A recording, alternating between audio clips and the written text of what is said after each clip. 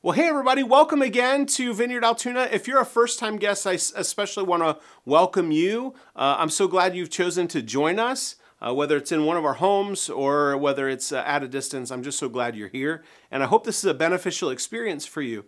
We're going to begin. I'm just going to pray to begin our time today. So would you just join me in prayer? So Lord, we do welcome you into this space, and God, as we open your word this morning, Lord, I pray that you would speak to us. God, that your words would come out, and Lord, that you would invade our defenses, God, that we would experience you regardless of whatever walls we've put up in our lives. Lord, would you enable me to speak as I should? God, I pray that you would put your words in my mouth. So come, Lord, have your way, we pray in Jesus' name. Amen. We're beginning a series today along with several other churches around the Altoona area, put together by Pastor John Collins up at First Church of Christ, and we're so glad to be part of that. And one of the things we really love here is being a part of a unified body of Christ among the churches. And so we're so grateful to be part of this. I know there's several other churches that are going to participate as well. So we're beginning this series that's called Off Limits. And the whole premise behind the series is to take a look at the things in our lives that we have a hard time surrendering to God, that typically are just not things that we really want to surrender. And so we're going to begin this series. And as we begin, I want you to think about how you are when it comes to building something. So, let's say, for example, you go to IKEA. I know a number of you love IKEA. So you go to IKEA and you buy one of their boxes, and you bring it home, and if you don't know IKEA, it's like boxes of furniture that you put together yourself. Lazy, I guess. I don't know. But you bring the box home, and you're going to put it together yourself. What kind of person are you? When you open the box, are you the kind of person that's like, well, we don't need no instructions. Let's just throw the instructions away. Or are you the kind of person that follows the instructions to the T? What kind of person are you? I can imagine there's a number of guys that are watching this. They're like, we don't need instructions. It's a table. How hard could it actually be to put together? And so you throw the instructions away. But if you ever want a really good laugh, Google IKEA fails. Just Google it. I promise you'll thank me later. I got on there. There's like chairs where the front legs are pointing up. There's like bookshelves that are like leaned sideways. There's tables that are bowed in the middle.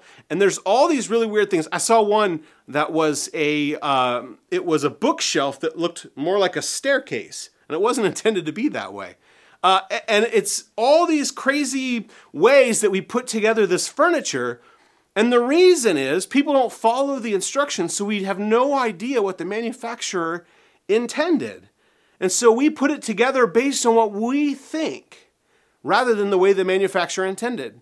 And I think this is a picture of what can happen if you do a series like this without first understanding how God makes you holy. As we start this series, I think we could get, if we don't understand how God makes someone holy, how God changes someone, we could begin and end up with some really wacky ideas about things that you're supposed to do to get holy.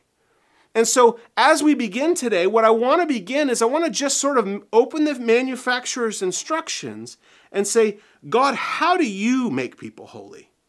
What is your process by which you make people holy? And so we're going to do that, and we're going to look at this topic of sanctification. And I'm calling this message, Whose Job is Sanctification? So if you want to, or if you have a Bible handy, you can turn with me to Romans chapter 12. But as you're turning there, before we dig into Romans 12, I want to give you just a little bit of context. I want to sort of backtrack the first 11 chapters of Romans. And in Romans, Paul outlines how salvation happens. And he starts out the book by saying, all people are guilty before God. All people are under the power of sin. And he says the Jews are guilty before God because they had the law and they didn't keep it. Paul says that the Gentiles are guilty before God because God was clearly evident in creation, and yet they never acknowledged him and they never worshiped him as God. All people are guilty. All people are deserving of death. And yet then Paul turns and he says, but thanks be to God for Jesus Christ, who died on our behalf. He lived the life we should have lived. He died the death that we deserved to die so that we could be made holy. And he uses this legal term, justification, to describe what happens, that we trust our lives to Jesus. This is the way we begin. We say, Jesus, I trust your salvation, that your death is sufficient for my sin. This is what happens at conversion. And he says, in this moment, you are justified. He says, Jesus says, I pronounce you holy.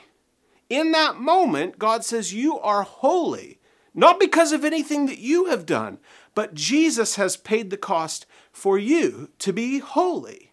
It's a legal term, and he says you are justified. This is how you're saved. You trust your life entirely to Jesus, and Jesus takes on your sin and paid the penalty for your sin, and now he has given you a new life, and the Holy Spirit takes up residence in your life. You are holy. But if you've been a follower of Jesus for any amount of time, it doesn't, you sort of see that doesn't really I don't feel holy. It doesn't seem like anything's different in my life. Well, Paul goes on and he says, the purpose of our lives now, as we've been made holy and justified, is to live a life that reflects the character of God. And we go, well, I mean, there's a lot of places in my life that's not true. Well, I don't know what to do with that. But he says, because you're a recipient of God's grace in Christ, and that the Holy Spirit lives inside of you, should no longer be characterized by sin. Again, we find ourselves going, I don't know how to do that. That's the first 11 chapters. Chapter 12 begins like this. Read with me verses 1 and 2. Chapter 12, it says, therefore, I urge you, brothers and sisters, in view of God's mercy, to offer your bodies as a living sacrifice, holy and pleasing to God. This is your true and proper worship. Do not conform to the pattern of this world, but be transformed by the renewing of your mind.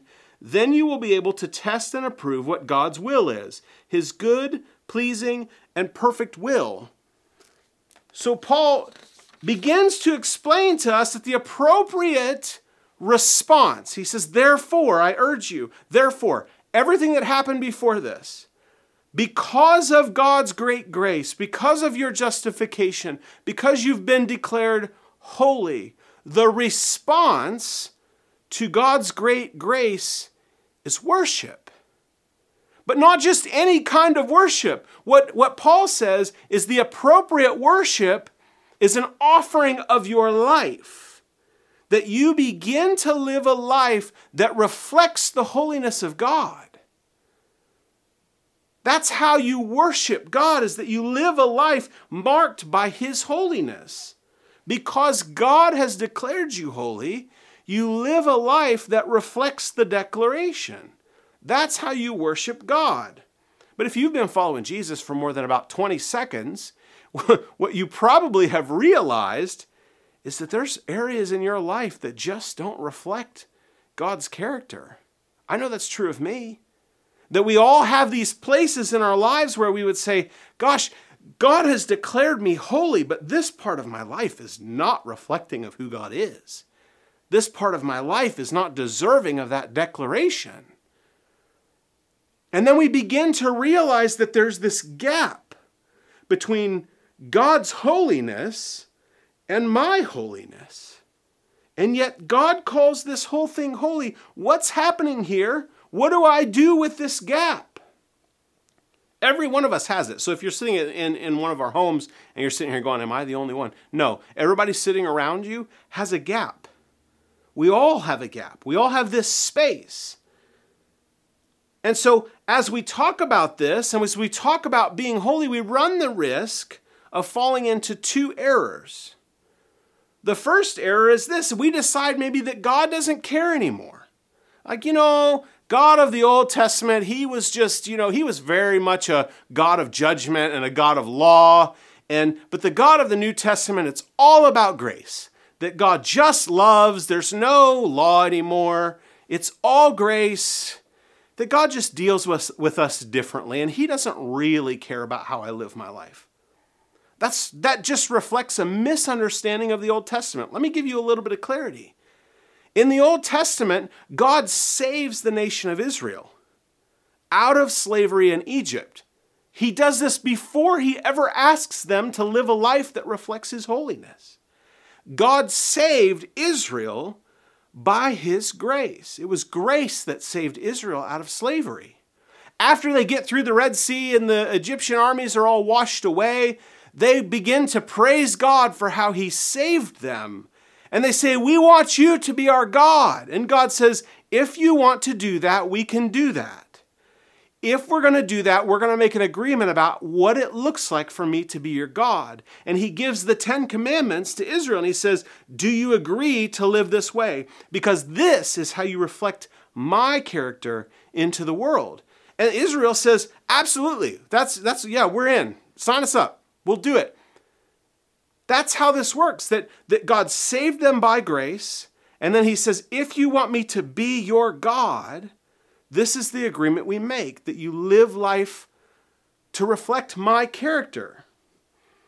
That it's always been grace. That in the Old Testament, God saved by grace, and in the New Testament, God saves by grace. That in the Old Testament, God cared about character and holiness. And in the New Testament, God cares about character and holiness. God is not two separate gods. God is one, and he's consistent.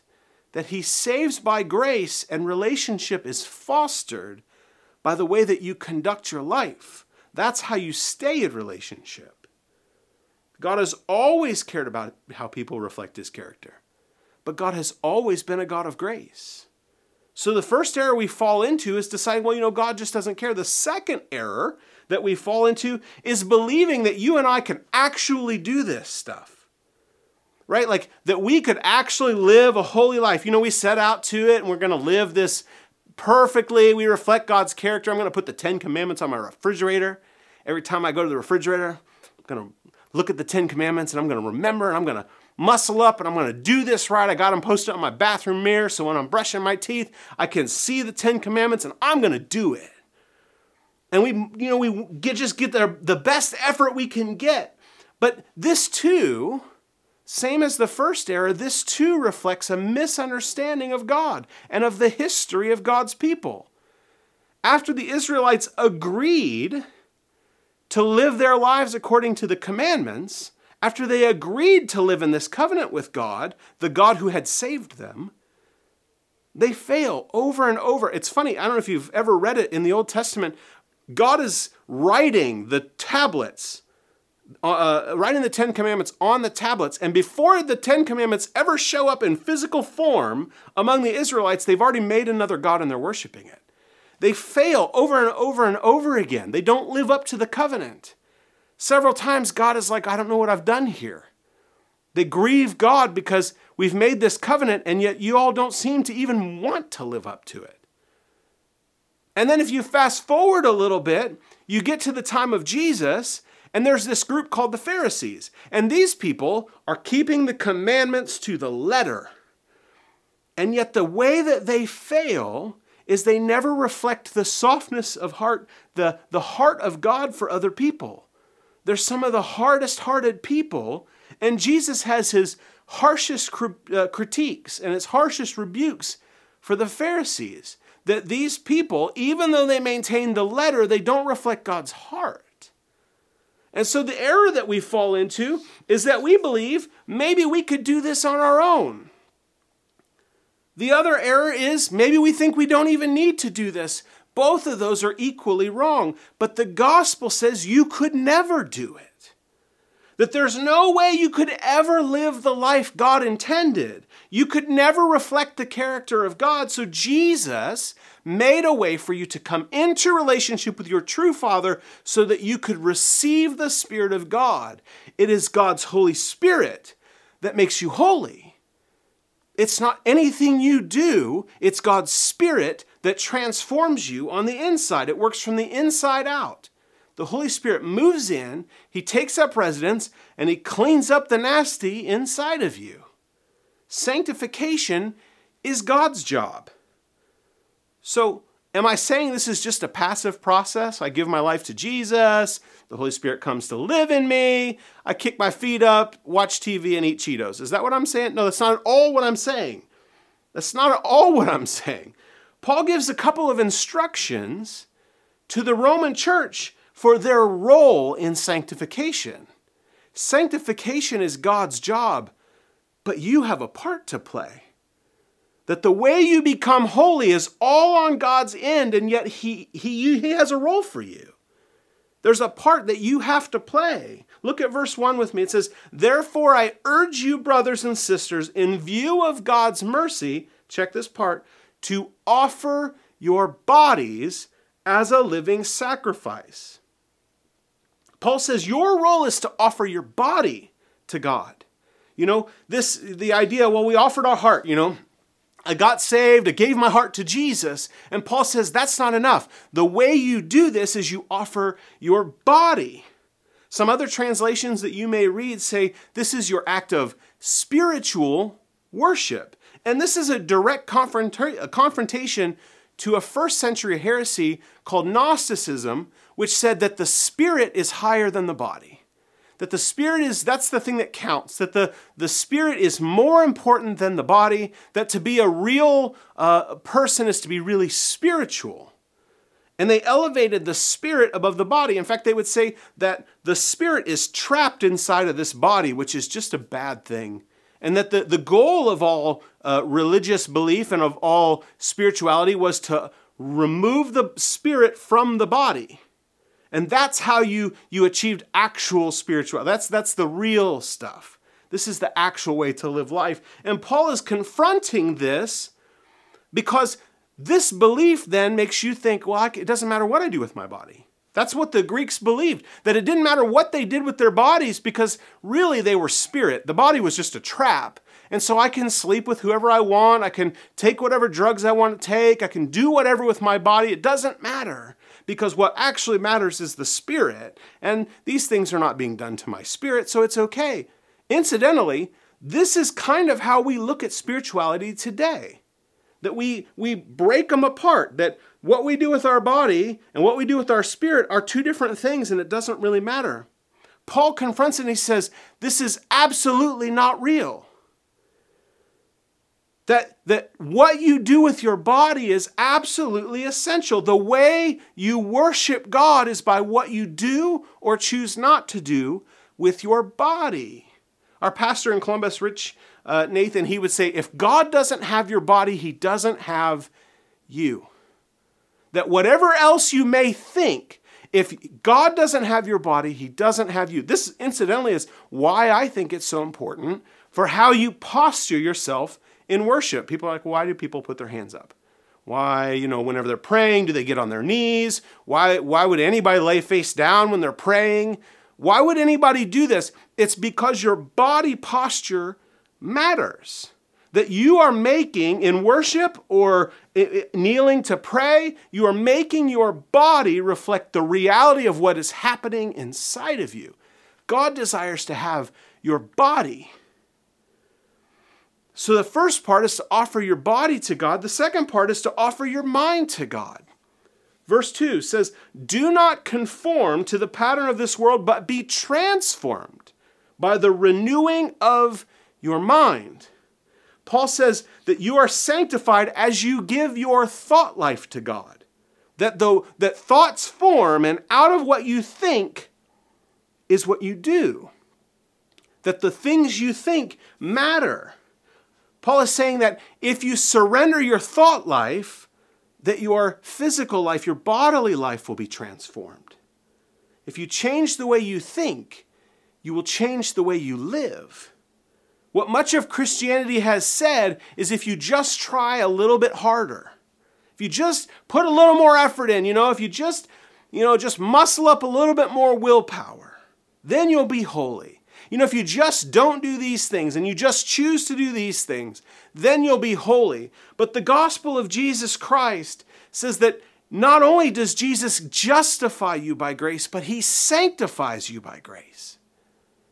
That it's all always been grace. You're not trying to live a holier life. You're surrendering to live a holier life. That the way forward in relationship with Jesus is not more effort, it's more surrender. We begin by surrendering our hearts to Jesus, and we're sanctified as we surrender our thoughts and our bodies to Jesus. This is how we move forward. And as we continue in this series, this is the context. That it's surrender to Jesus that sanctifies. And so as we talk about the things in our lives that we tend to not lay down before God, it's not that we want to actively do things to make ourselves holier. We want to surrender things that God would make us holier. This is the way it works, friends. That sanctification happens as we surrender further and further to God.